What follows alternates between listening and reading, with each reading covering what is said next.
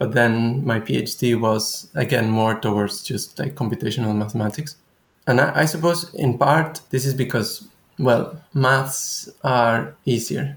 The grammatical rules that we have are somehow hard-coded into our DNA.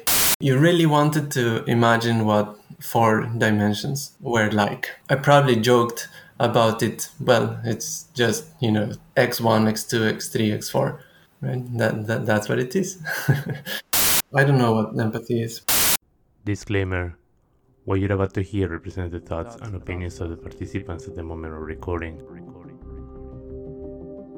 We reserve the right to change our minds.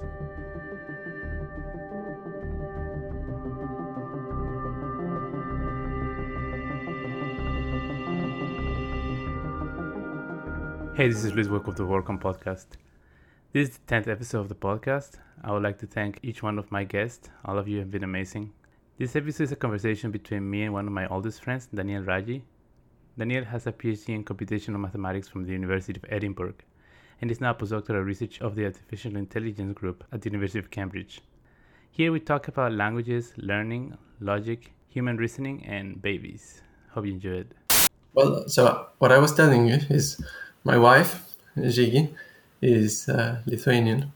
Uh-huh. So the Lithuanian language is of the Indo-European family, but it's one of the most distant ones from the well-known ones, right? So it's not of any of the main branches. So the main branches of Indo-European are the descendants of Latin, the descendants of the old Germanic languages, the Slavic languages, and then there's Lithuanian. Lithuanian and Latvian are the ones of the... Oh, they are apart from those Yeah, three? it's called the Baltic branch. Oh, okay. Do you know of any cognates from those really far ones, and I don't know, the Germanic or Latin? What does cognate mean?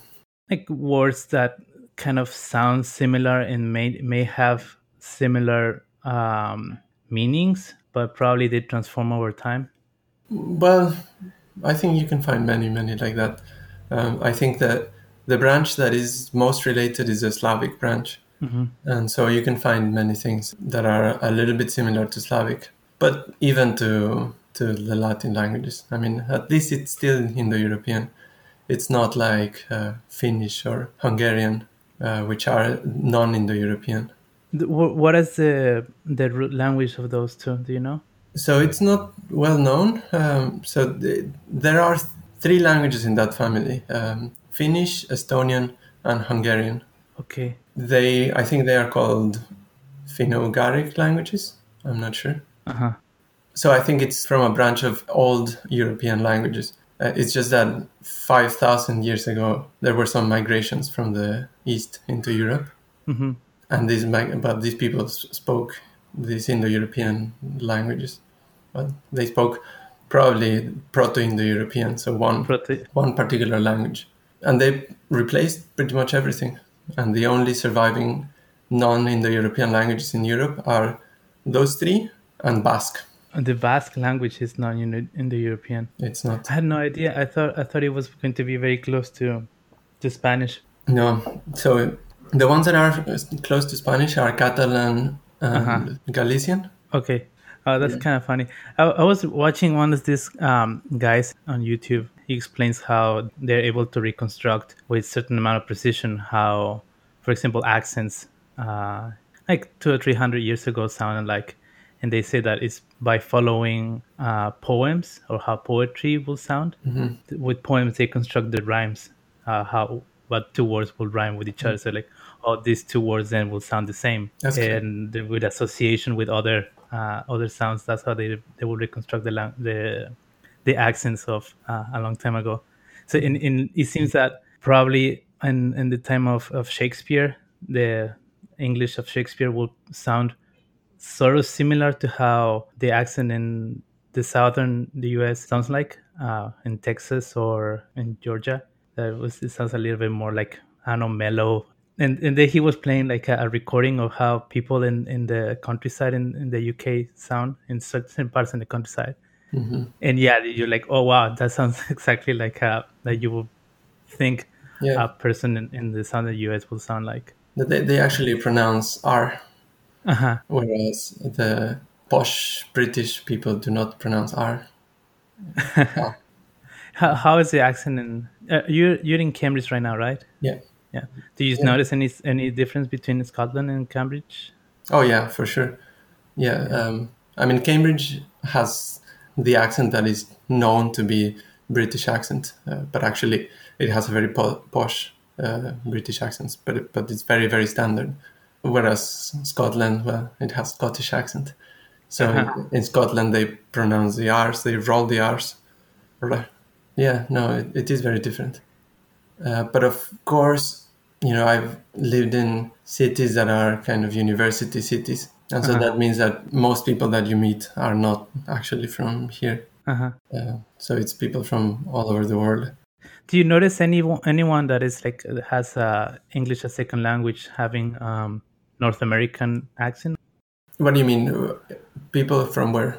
I don't know. For example, like some like I'm from Mexico, so if someone like me that will go and study in the UK, say, that will have an accent that will be more typical from North America. Yeah, it's only the Latin Americans. Yeah. But that's not true actually, because yeah, most Europeans that have English only as a second language, they have British accent. Uh huh. But it's not entirely true because I think TV has a big Yeah. A big influence, impact. and so yeah, I have a couple of friends from France, from Finland, that I notice that their accents are a little bit more like American. Uh-huh. Because here I had a friend, one of my roommates. He was from Iran, but his accent was really like British.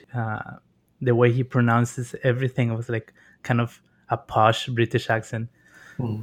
So I found it very kind of curious. Like, how do you learn that to speak like that? It is kind of strange because here everybody tries to mimic or that's the language, the accent that you adopt because Yeah, it's very influenced by TV and by the people around you. So everybody kind of speaks in a North American way. But this guy was really, really posh UK accent. I found it really strange. yeah. So I wanted to ask you about first. Well, we studied mathematics in the same university, and we took kind of different paths at some point. Even though it seemed to me that we liked the same kind of mathematics Hmm. when we were back in our undergrad. So I'm curious to know in what point we diverged and what led you to the path that you follow, and how different you think it is from what we were doing back then. Well, I mean, this was always supposed to be the case. I think I don't know if you had that impression, but I studied maths because I thought maths were general enough that then I could do what I really wanted to do, which Yeah. was to understand the human mind. Now, I didn't come exactly into this path, into like understanding the human mind as my main subject, because I did a master's in cognitive science, but then my PhD was again more towards just like computational mathematics. Okay. And I suppose in part this is because, well, maths are easier, or as you in America would say, math is easier. Yeah, math's easier than the mind. Yeah. Um, so, well, I mean, this is a whole subject to talk about. The things like cognitive science, psychology are the hardest sciences, you would think, right? Yeah.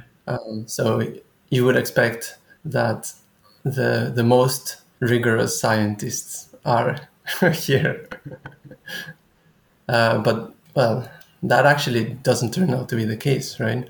So psychology attracts many people who do not want to think rigorously. Uh-huh. Attracts quite a lot of people, I would think, because it seems to me that the program in psychology is really, really big. Yeah, yeah, it is.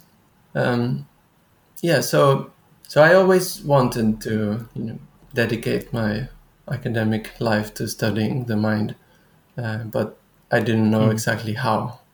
And my options were, well, you can study psychology, or you can study biology and try to go into the path of like studying neurons Hmm. and what they do. or you can study medicine and go into the psychiatry area, or you can study mathematics and then go into it with a clearer mind. Or at least that was Your idea my, back then. yeah. And so yeah, I decided, okay, let's do maths. And in a way it was a way for me to postpone the decision. Yeah.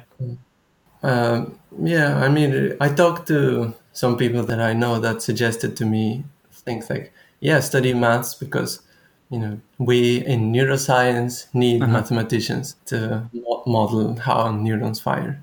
Or yeah, study maths because you can do algorithms, and then that's similar to, well, you can do artificial intelligence to model human cognition or something like that. Yeah, so eventually this is more like the path I took.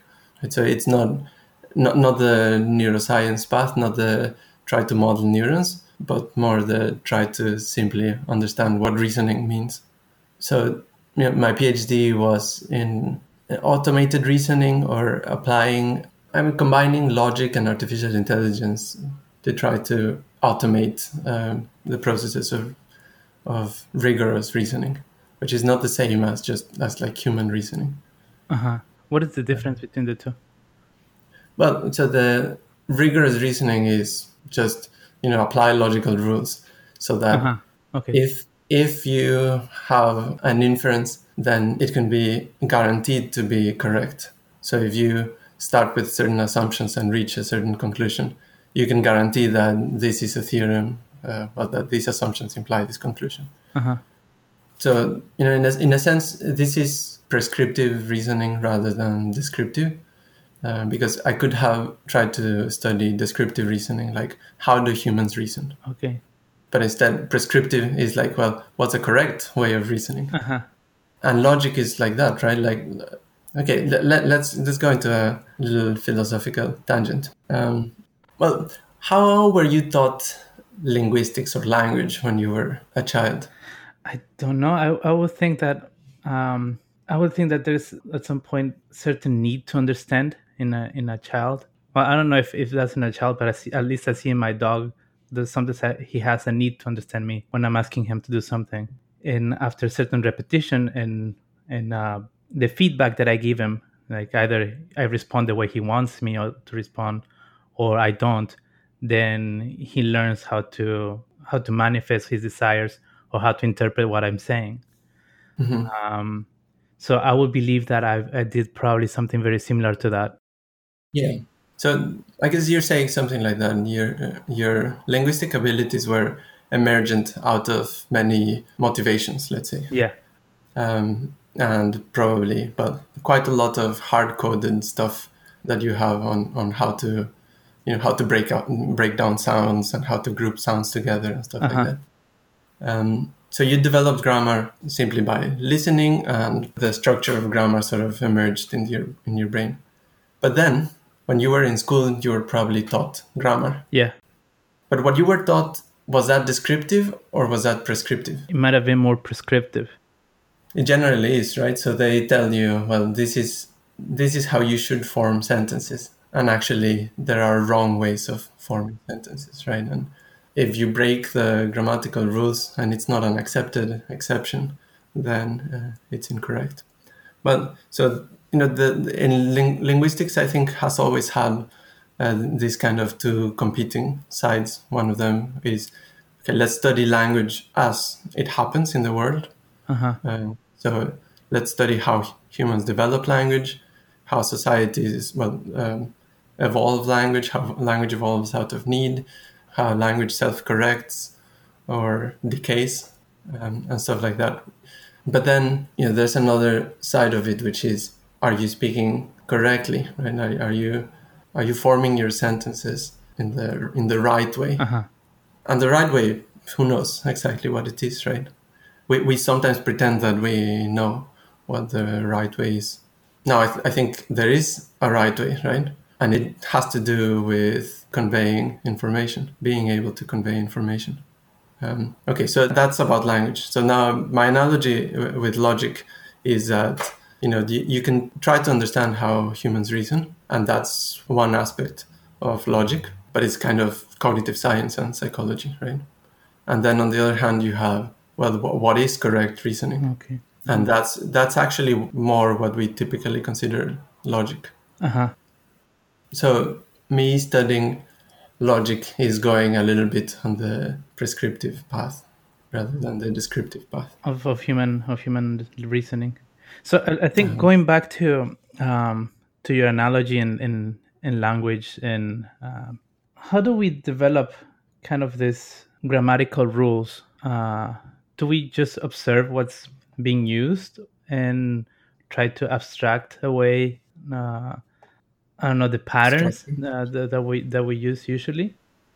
We don't know, right? We don't know. I think we all agree that there's an innate part of it, Uh huh. but it's not clear what it is. Because another thing that we all agree on is that there's a part that is sort of more arbitrary. It just depends on the culture you were Yes. brought up. And so, I think Chomsky was the first one to come up with the idea that the grammatical rules that we have are somehow hard coded into our DNA, right? Okay. Uh huh. So that they are innate, because all languages have sort of the same parts of the sentence, Mm-hmm. though there are. I think the Chomsky school of thought says that there are kind of like switches. So let's say you already have innately some slots for what should go into the verb container, what should go into the noun container, what should go into the adjective container, etc. Okay. And the way you develop language is by sort of figuring out like whether some switch is up or down, or well, whether the verb comes before the noun or whether the adjective comes before the noun, right? Mm-hmm. That's something where there's usually a difference between languages. And so babies, when they are learning language, they don't need to figure out the whole structure. They just need to figure out like which is which, Uh-huh. And where to put them. but they already have the categories. Uh-huh. Oh, That's kind of the idea. But I mean, I don't know where that school of thought has gone. I think Chomsky now has his own version of it. What I told you is just an analogy of what he actually believes. formulated. Uh-huh. Yeah, That probably makes. I mean, it is compatible with a few things that I was thinking I do with my dog when I try to teach him something. There is a switch inside myself that wants me to communicate with him in a certain way. For example, he knows the word no, and he knows the word eat when I allow him to eat. So when I tell him no eat, I expect him to wait or leave it. I expect him to kind of abstract away to generalize that idea yeah, when I and already know he understands a few things. yeah, and it's interesting that you mentioned no as an example, because I have two very small children. Uh-huh. And so Darius right now is in the stage where he's learning to speak. And I've noticed many patterns that I think must be innate. And one is no. One is that there must be something that means something like stop, Uh-huh. and that you just have to figure out how to trigger it and how to make the child or dog associate the word no with that trigger. With stopping. Uh-huh. Yeah, I Yeah. noticed that he actually stops when he hears the word no, and I don't know if he understands what no means, but he definitely stops himself from doing what he's Yeah. doing. And Darius now, I think that's one of his best understood concepts. And he actually sometimes gets very offended if you say no about something, like don't do this, do not do this, and he becomes sad. Yeah. Does he get very kind of disappointed or desperate when you say no like several times? It depends on his mood. Yeah, he can get really disappointed, but sometimes he's just in a mood that he doesn't He care. doesn't care. Because my dog, at some point when I tell him not this, and then he goes into something else, and I tell him not do that, at some point he gets very frustrated and doesn't know what to do. He goes Uh-huh. in his sadness mode. And then, oh. So yeah, I find that kind of cute. But it's strange that dogs are able. I mean, certain animals are able to communicate like in a very efficient way with humans. Yeah. Yeah. So to a certain degree, it's the same, right? Like what you're triggering in the dog is the same as what you're triggering on the human. Yeah. We're a bit more complex. Do you get to understand a little bit more about your own research or the area of your area of study by having to educate your kids? I don't think yet. Not yet. I mean, I'm certainly learning or getting at least good intuitions on how humans develop. But no, I don't think you could say that that my research has in any way benefited from from me having children. But at least kind of your understanding of oh, I saw this theory in some part of the literature and now I see him developing that side. Yeah, yeah, yeah. I mean, Chomsky comes to mind. The other Skinner comes to mind. So Skinner is a psychologist who developed, I think, what's called now behavioralism, Okay. which is it's just the very simple idea that you can condition someone into, so for example, that you can condition through rewards and punishment Oh, uh-huh. to certain behaviors. Right? So you punish certain behaviors, you reward certain behaviors, and you get an animal or a human that Beha- behaves accordingly. uh-huh. According to the prescribed rules. Yeah, and I mean Skinner did experiments with pigeons, with mice, and with dogs. I don't know if he did experiment with dogs, but you know that you get the idea. I mean, it's something that anyone who has owned a dog or raised a kid knows. It's just he studied it in a more rigorous, methodical manner. Uh-huh. So you always, in your mind, was always your idea of studying the human mind. So you started studying mathematics. Was there any point where you were probably doubting that I'm probably just going to doing combinatorics or geometry? Yeah, yeah. No, I have always been doubting everything. I've always doubt. I mean, I'm still doubting. I don't know what my future holds in terms of research or work. Uh-huh. So, you know, I'm always doubting. Uh, yeah, I don't think I ever thought I would be a researcher in combinatorics or geometry. You know, I thought maybe I would be a researcher in logic. Okay.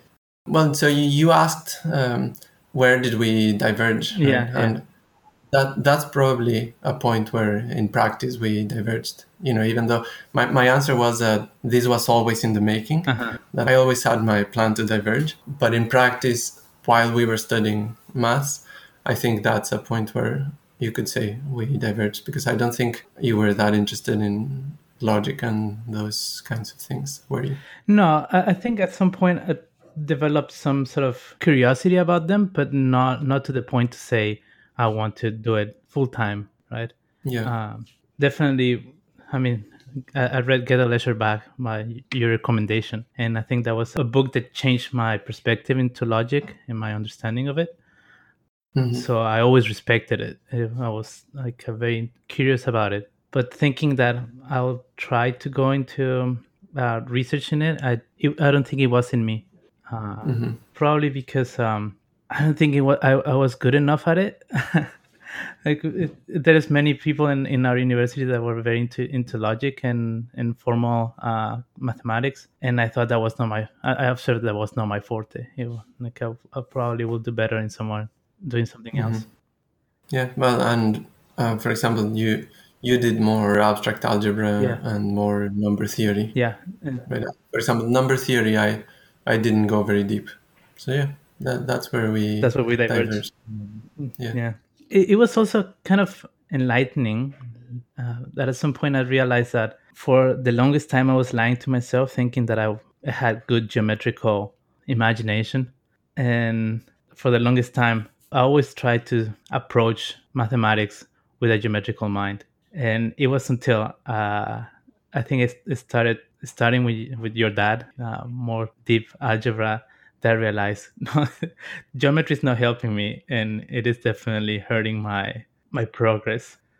That's funny because I mean you will probably remember this, but when you were starting to study mathematics, so you were probably 18 and I was probably 19. You were telling me that you really wanted to imagine what four dimensions Yeah. were like. But I think I probably joked about it. Well, it's just, x1, x2, x3, x4 in brackets, right? That's what it is. That's how you imagine it. But you wanted to force your geometric Yeah. intuitions, right? And I mean, we had conversations about it, right? That were more than just this, but like, of course, you have, for example, the analogy that 3D is to 2D, as 4D is Right. to 3D. That's one important analogy to understand higher dimensions, etc. But yeah, I remember you trying very hard to To force my to geometric imagination to understand yeah, something that is probably not in the capabilities of a human mind. yeah. Yeah, so I wanted to ask you, like, is there like a pattern of thought that you observe in yourself? Saying when you think about problems, do you think like in a more, I don't know, in patterns, or is there any pattern that you observe in your mind? Well, I suppose you're asking this because you said that you think geometrically, or that you try to approach problems geometrically, even though now you know that this is not your Yeah. thing, right? Like, Uh-huh. yeah, I think I totally see that in myself.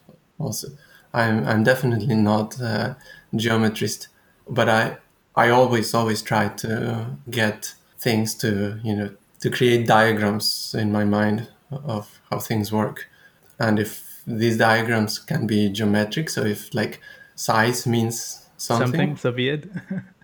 uh the more of these intuitions that have meaning, the better, right? Hmm. So yeah, I do try to imagine visually things, but in the end, it's a mess, right? Like the mind is a complete mystery Yeah. and a mess. And well, insights often come, after you worked on something very hard without success, but then your mind is filled with it, and then you sleep, and you kind of dream of it, and it's a very messy process, right? Yeah. It is kind of curious how in research you see sometimes certain topics that are ideas that have been evolving through the years. Like in some paper appears, the idea appears in a very messy and very rough manner. And then the next iteration of that paper or of that line of research, the same idea appears, but in a much more developed way. And I think our own personal research is kind of the same. Sometimes we have some like very messy idea, probably some intuition of how things should work, and we try to write it down, but it's completely a mess because we don't understand it really. Yeah, But somehow things start kind of clicking with yeah, years of just looking staring at the same thing, and yeah. finally you get something nice. Yeah, it often happens that you keep building something that is becoming increasingly more unworkable. Right?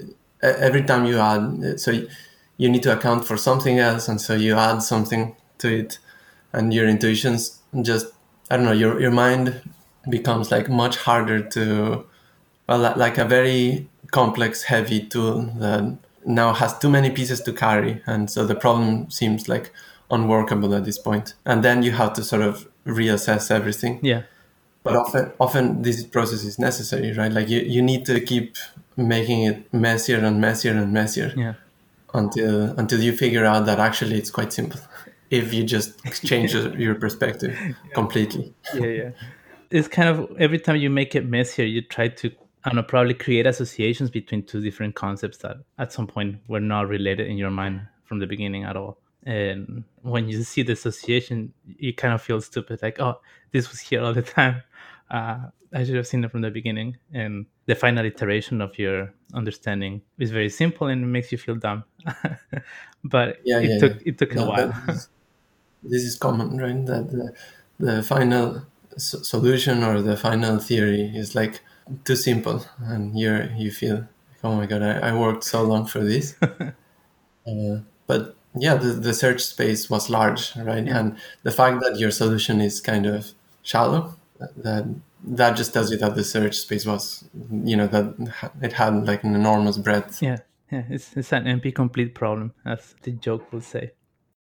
Yeah. So what's your research on right now? Can you tell us a little bit more specific, or can you Yeah. So, dumb it down? well, no, I don't have to dumb it down. I'm working on like how you would transform between some language that is traditional, such as like formal mathematics as we know it, Uh-huh. and say diagrams and figures. So I'm studying like what's going on there in between. So is there a morphism or something like that between the sentences and diagrams? Mhm. So, in essence, I'm working on a kind of logic that includes visual things. And in principle, it includes auditory representations Okay. or whatever you want. Uh-huh. But some of the ideas are simple, right? Like, for example, when you have a sentence in formal logic, it can usually be decomposed into a tree. It's a rooted tree. So the individual symbols are the leaves of this tree, like X and Y and plus, right? So these three symbols can be the leaves, and then the combination of them, A plus B, Hmm. is a node sort of higher abstraction than the individual symbols. And so sentences in logic are usually like that, and in all so in natural language they are also trees, right? So you have these things called parse trees. It's how you parse a sentence. Hmm. You divide it in these parts, and these parts get divided in these smaller parts until you get to the bottom, which are the leaves. But that's not necessarily the case when what you have is a geometric figure, Mm. right? So what you have is a geometric figure. If you focus on, say, the intersection of two regions or something like that, or the intersection of two lines, then what's the best way to understand what's going on here? I think you can think of it in terms of sort of like parse trees, but they are not trees. So like parse graphs, because the same region, for example, can be used twice. Like, say you have like a Venn diagram, right? So these three 3 circles. Uh-huh. three circles with an intersection. The way you can obtain one of the regions in there. So suppose it's a region that contains the intersection of A and B, but it also contains the parts of C that are neither in A Okay. nor in B. Right? So that region, you can obtain it in many ways, right? Like doing these operations of intersection, union, complement, etc. You can obtain a region like that in many ways. And the process of obtaining one of these regions can be seen as a graph, right? Uh-huh. As a directed graph. So that you start with the intersection of A and B, and then you from that node you move into taking off a part of C or something like that. Yeah, exactly, Uh-huh. exactly. And so what I'm trying to do right now is to study, for example, how the parse trees of a sentential reasoning system can be mapped to these more complex parse directed Okay. graphs. How's that model called? Does it have any name? Well, it's our model, so it, Oh, okay. yeah. So one of the ideas of our research, although that's not exactly my part in this, but one of the ideas is that this can be turned into a tool, into a computational tool that transforms sentences into diagrams, and, for example, can be used by students trying to learn something. If they get stuck, they can be suggested different representations. Oh, okay, okay. Uh-huh. What are the things that to the model should be added to encompass all the different ways of thinking that a student may have when trying to use a potential tool like that? Or do you think it's impossible to encompass Well, every possible way of thinking? Probably not. so let's try to think. What does a Uh-huh. good teacher do? A good teacher, in a way, creates a model of the student's mind and tries to figure out where the student is failing, and tries to give, for example, problems that are just a little bit outside of the student's reach, but not too far that Uh-huh. they are hopeless. So, first of all, a good teacher needs to know very well the subject, Yeah. right? That's the most important factor. But then they need to be patient, right? They need things like this. They need to be patient. They need to have experience with students so that they can model a student's mind more or Uh-huh. less. In many different ways, right? Because there's probably many different ways that the student can be stuck. Yeah, exactly. So that Yeah. comes from experience. A good teacher usually has all of this knowledge as just intuitions, right? Like the teacher usually will probably not be able to tell you, will not be able to communicate the model Hmm. of a student's mind, right? But will have the intuitions for, what is the student Yeah. missing and what kind of question would help the student get through. But a lot of it has nothing to do with the student, and it's just that the teacher should have a very broad and deep Hmm. understanding of the subject, and that the curriculum should be a kind of plausible thing, right? Like you don't start by things that cannot be understood by the students. You start by what they can understand Hmm. and build up from there. So anyway, the point I'm making is that you need a lot of curriculum building. So most of the thought on how to improve student learning, I think, is curriculum building. So by that you mean how to construct a structure where the basics can be enough for the next layer of knowledge, and that layer is enough for the next layer Yeah, of knowledge. yeah. And I mean, all undergraduate degrees have this. This structure is Yeah. quite well thought, right? And there are disagreements on faculty often will disagree on what comes first because there are some people who will tell you, well, first, if you want to be able to reason, you have to learn category theory, right? Because It can be everything modeled. everything can be Huh. modeled by category theory. So really, what you want to learn is category theory, and the other researcher will tell you, no, what you need to learn is set theory, right? And this has to be the first course. And others will tell you, well, no, you need to you need to learn things like number theory without the need for uh, knowing how to inject number theory into Hmm. set theory, right? You can do that later, and actually, well, you should do that later. I do think it's kind of a foundational aspect of mathematics that you can inject pretty much everything into set theory, but don't start Yeah. with set theory. Anyway, so curriculum building is a subject that I think there's lots of disagreement, but we all do agree that it is important to have the right setup for students. And one of the things I'm saying about the goal of my the goal of my research, as it was written in the proposal, that we would build a tool for teaching mathematics to students and that uses multiple representations and whatnot, then we would need to be thinking all the time about curriculum Uh-huh. and these kinds of Yeah. things. So, kind of trying to tie this with our previous conversation, do you think curriculum forges or molds ways of thinking? Like, do you think it is that your current way of thinking, the current way you reason, is forged or very heavily influenced by the way that you were taught or the things that you were taught in what order, more than your natural, I don't know, instinct or what? What do you think is? Mm, So I think it facilitates it. So a good curriculum and a good ordering of curriculum facilitates learning, but I don't think it determines it in any way. And like really good students, for them it doesn't matter that much, right? For really good students, I think curriculum matters less Mm-hmm, than for struggling mm-hmm, students. And it's certainly possible to ruin everything with a bad yeah. curriculum, right? So like you could have bad curriculum and bad teachers and then the students are doomed.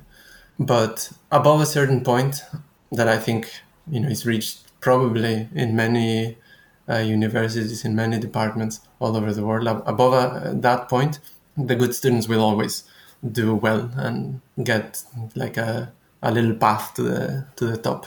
And that's very important, right? To provide a path for good students to excel, to find out that they are good Uh-huh. students in the first place, and then to be able to find their place in society, whether it's for a job or in research or whatnot. But then it is hard to reconcile a curriculum for the good student and then a curriculum for the average student, especially because I think the number of average students is a lot more than the number of good students.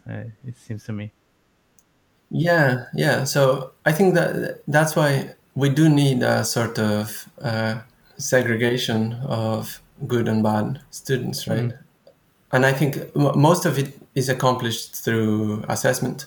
Assessment is really important because then you can, push good students up.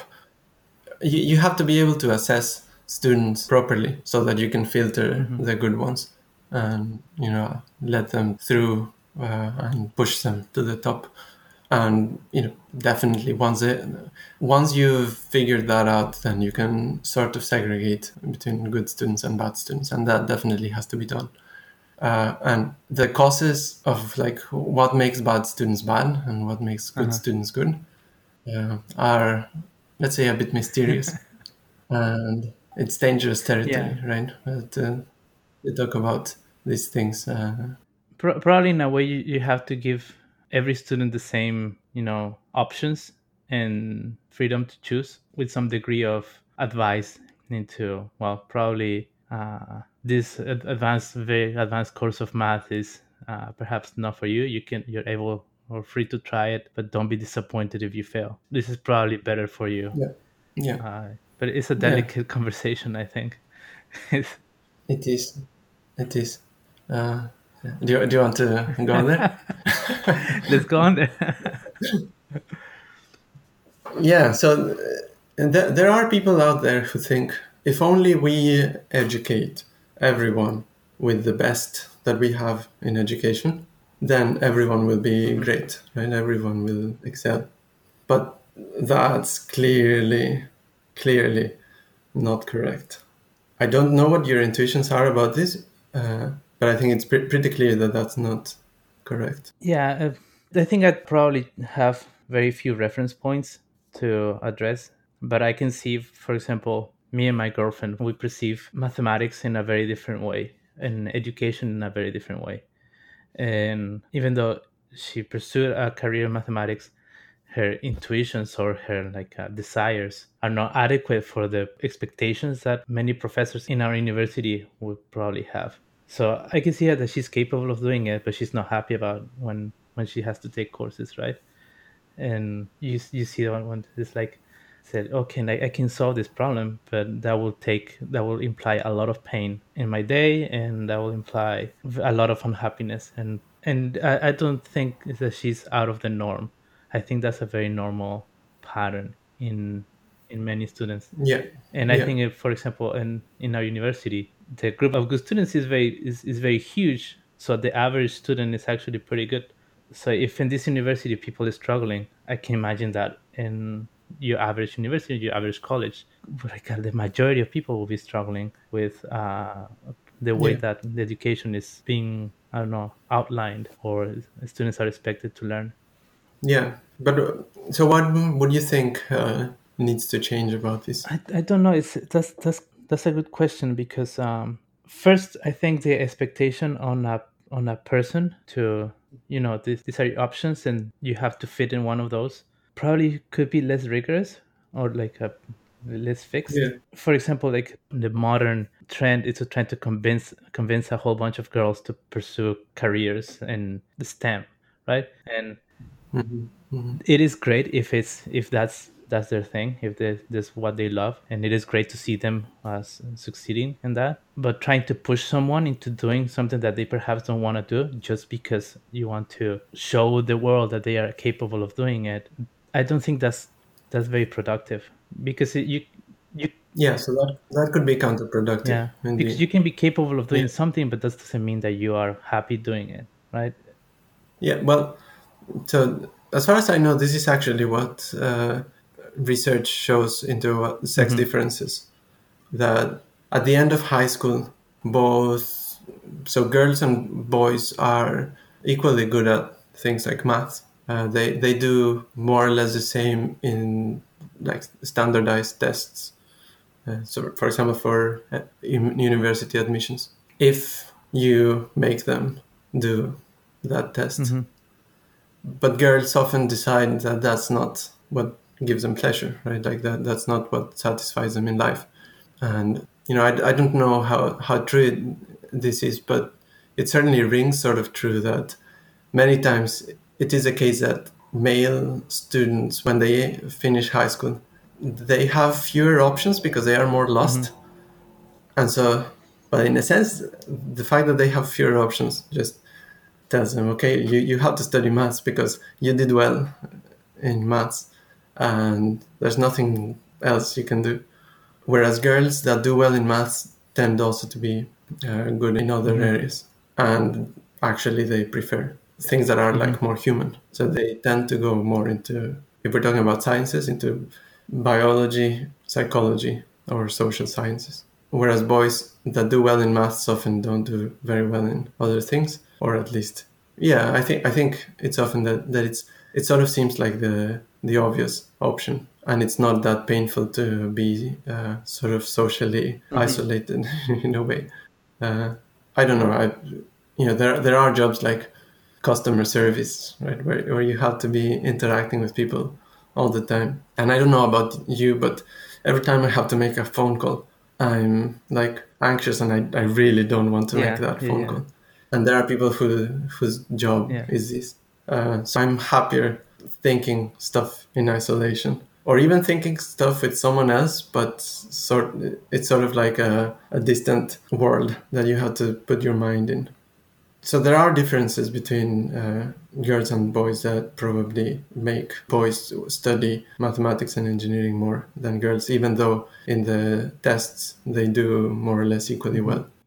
But do you think it is? Well, I think it is because probably the trend, the way of thinking a few years ago was that they don't go into that path. They don't pursue STEM careers because they're not capable of doing it. But I don't think, I mean, I don't think a few years ago people thought that. I think a lot Well, of years yeah, yeah. ago Uh-huh. people thought that. And so let's even go there. Let's assume that's the case. Hmm. I don't think that we should be too concerned about the empirical question, or too upset about the possibility that there are things that one sex is better than the other on average, right? But we should not be No, too I upset think about that. if there is a truth in it, which I mean, we can probably state examples that are rather dumb to just exemplify that. Well, there are things where girls are better than boys at doing. Girls are better at what no, Multitasking. even something dumber. Boys are better at peeing standing than girls are. They just Oh, yeah, going yeah, going yeah. to something undeniable. By better, you mean we hit the We, target I mean, better? but better. We mean that it is in the physiology to do that. And what would you say? Girls are better at growing boobs than boys are, even though there might be boys with big boobs. In general, girls are better at that. Yeah, So that kind of yeah. They do have a talent for that. that kind of exemplifies the non-emptiness of things that some sex is better than the other. Yeah. Yeah, well, and I think it's naive to assume that the differences In the and yeah. yeah, that they are, all the differences are just Yeah. shallow, right? That they don't go into the brain, the differences.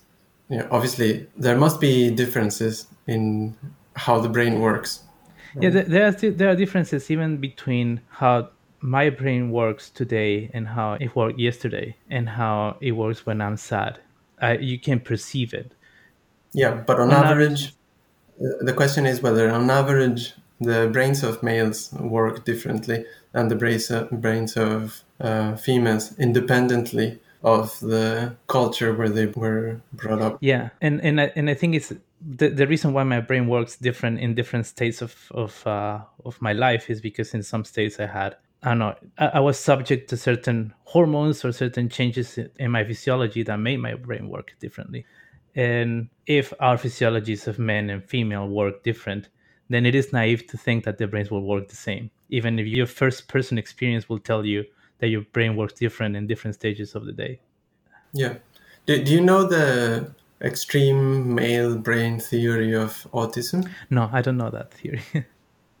Well, So autistic people have a very peculiar way of thinking, right? And they are, for example, generally less interested in people. They are less capable of perceiving Mm-hmm. emotions. And that is actually more or less what distinguishes the behavior of males and the behavior of females. So males in general are more Mm-hmm. autistic, right? So they have more behaviors that are more like in the autistic spectrum. And so I think that there's some evidence for the theory that the brains of people with autism were affected by testosterone in utero, Oh, okay. that their levels of testosterone in the uterus Was quite high. of the mother affects the development of the brain of the Uh-huh. child. And so I think they have found that in autistic or people with more autistic traits, there was more testosterone in utero. That probably makes sense. Yeah. But that excess of testosterone in the uterus probably doesn't have anything to do with the gender of the person, right? I think it has to do with the gender of the baby, but it's a relative difference to Uh-huh. the average. Okay.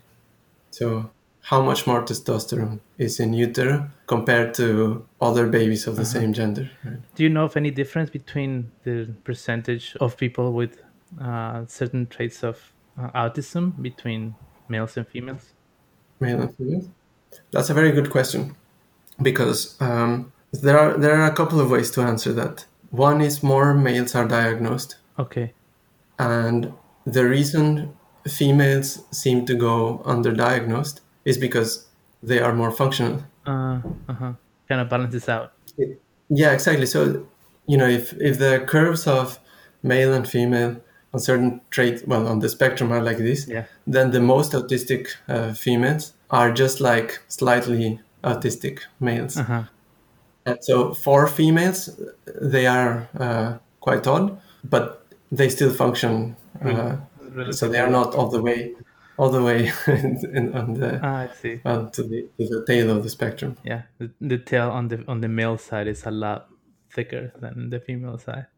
There's an interesting series on Netflix, Love on the Spectrum.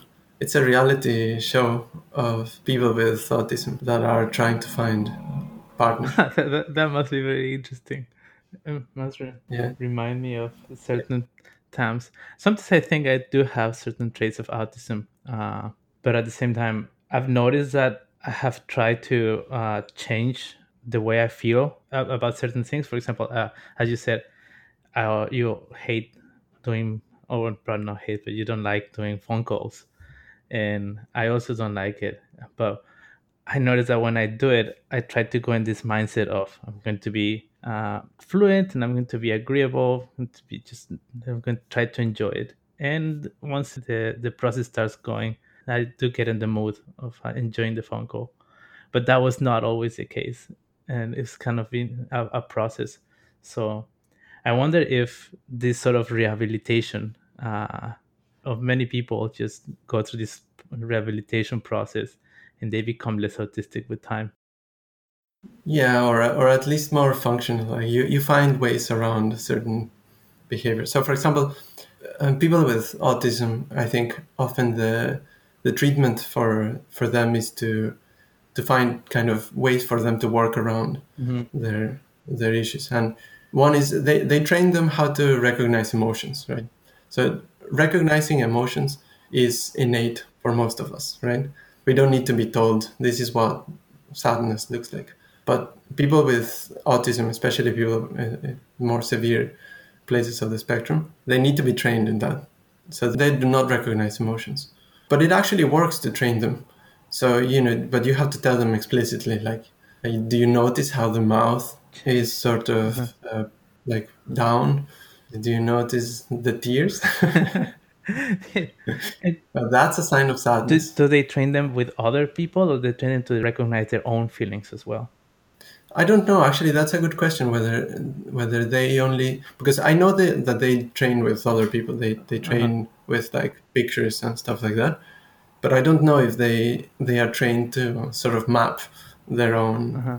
experiences onto other people, because I think that that's more or less what's innate, right? Like when you see someone sad, it actually feels like sadness to you. Yeah, yeah. So is there anything like mirror neurons, or is that just like popular science? Yeah, so there are these neurons that fire both when you cry Uh-huh. and when you see someone crying. Uh, but I think they have been overhyped, Uh-huh. because if you think about it, isn't it obvious that there should be something like neurons that fire when you run and when you see someone running? Mm-hmm. But I guess it depends, like when, like how you see it. I don't think it's overhyped in the sense that it is a cool discovery to have To made. find out. Uh-huh. But yeah, But it's it's probably not the like complete answer everything. to empathy. No, but Probably. I don't know. Yeah. I don't know what empathy is, but Yeah. It's that you've mentioned it is like lately I've been watching the Formula One, and when I started, like, I got very into it for like a couple of days, and then I went to drive, and I noticed my brain like being more aware of where the other cars were, and like, kind of enjoying driving more. and you wanted to overtake everyone. Not really. I was kind of uh because probably my driving training was very centered on being calm, but at the same time, it was kind of the first time I noticed my brain very aware of where the other cars were, and trying to look at everything and not being distracted, because usually when you start driving for a while, then you get distracted with talking to someone or thinking about something else, and then you go in kind of autopilot. But Hmm. that day, like, everything went back to when I started driving, and like all this perception of the road was unusual, let's say. So perhaps when you do a certain task, your brain starts I don't know, firing into the task that you've been doing, or Yeah, it's yeah, more easily fired into the task that you've been doing in other circumstances.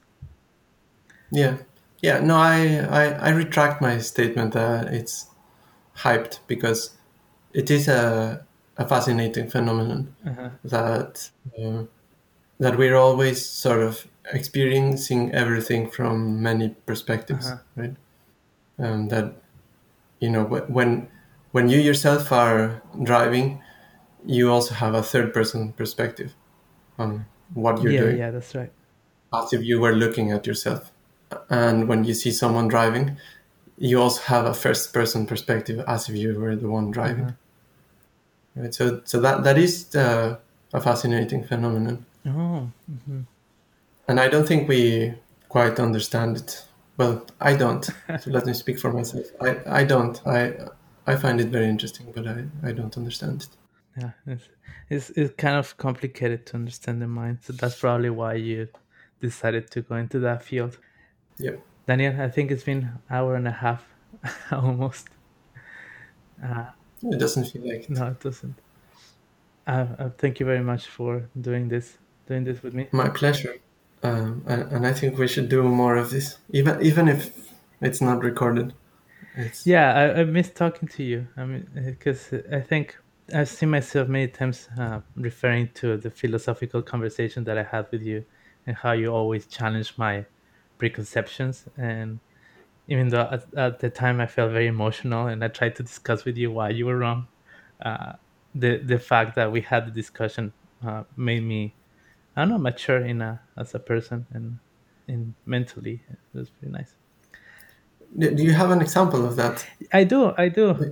For example, something that I referred recently to one of my friends is when we talk about music, and how for you, if you realize that your favorite piece of music was composed by an AI, you will not feel different, because the composition itself, or the song itself, was good enough. And for me at the time, I was like, no, if it's fake, then I don't like it. But I don't know, it's kind of trying to think of that difference. Like, what difference does it make if this thing that I enjoy was made by a computer or by a human? just going into that, just trying to answer that question for myself, that makes the process more interesting and makes you mature. It's as in your understanding. So But so now I see the other yeah. aspect of it, right? Because when you're watching someone perform music, for example, you're also identifying with the person, Yes. Uh-huh. and you're using the person as a role Mhm. model, right? And well, role models are important. And I think that's why when you go into a concert and you see the artist performing the song that you enjoy, usually, even though the performance itself is often not as good as how you can listen to in the album, the connection that you have is a lot stronger. Yeah, So it's concerts are important for your enjoyment of a song. yeah, Yeah. yeah. I agree. Well, still, thank you very much, Daniel. Uh, Yeah, we should. thank you for inviting me into this. And I mean, I really enjoyed it, and I think I would enjoy having more conversations like this. That's for sure. uh, Yeah.